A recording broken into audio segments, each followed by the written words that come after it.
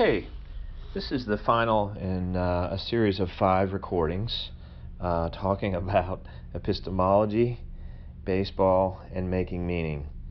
And in this final episode, which will be short, I just want to review what we've already covered in the previous series and make some final comments.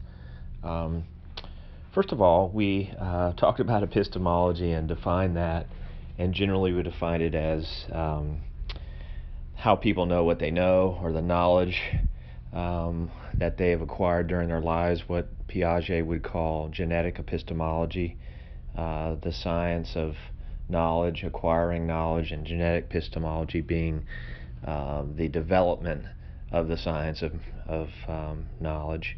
So how people know what they know and how they develop what they know.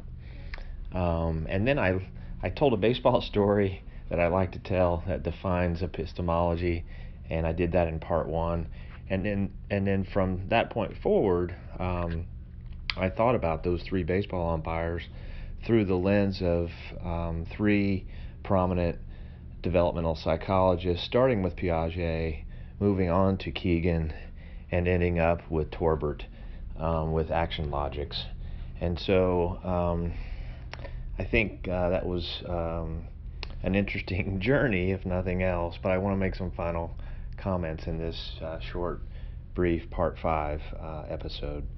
And that is really what we were talking about from the beginning was how people make meaning, what their mental models are for making meaning. That's the epistemology piece.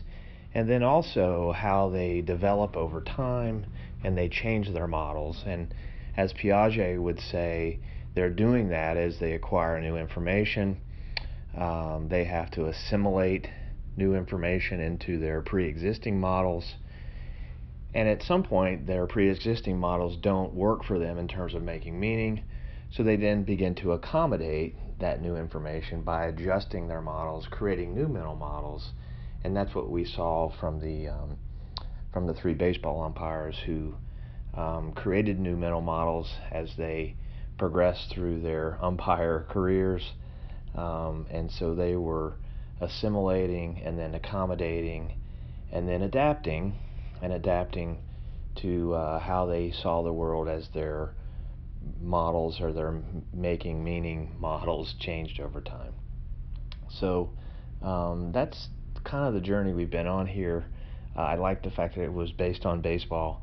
But I think I also like the way you could see it not only through 3 different lenses of baseball umpires, you could also see it through 3 different lenses of developmental psychology, Piaget, Keegan, and Torbert.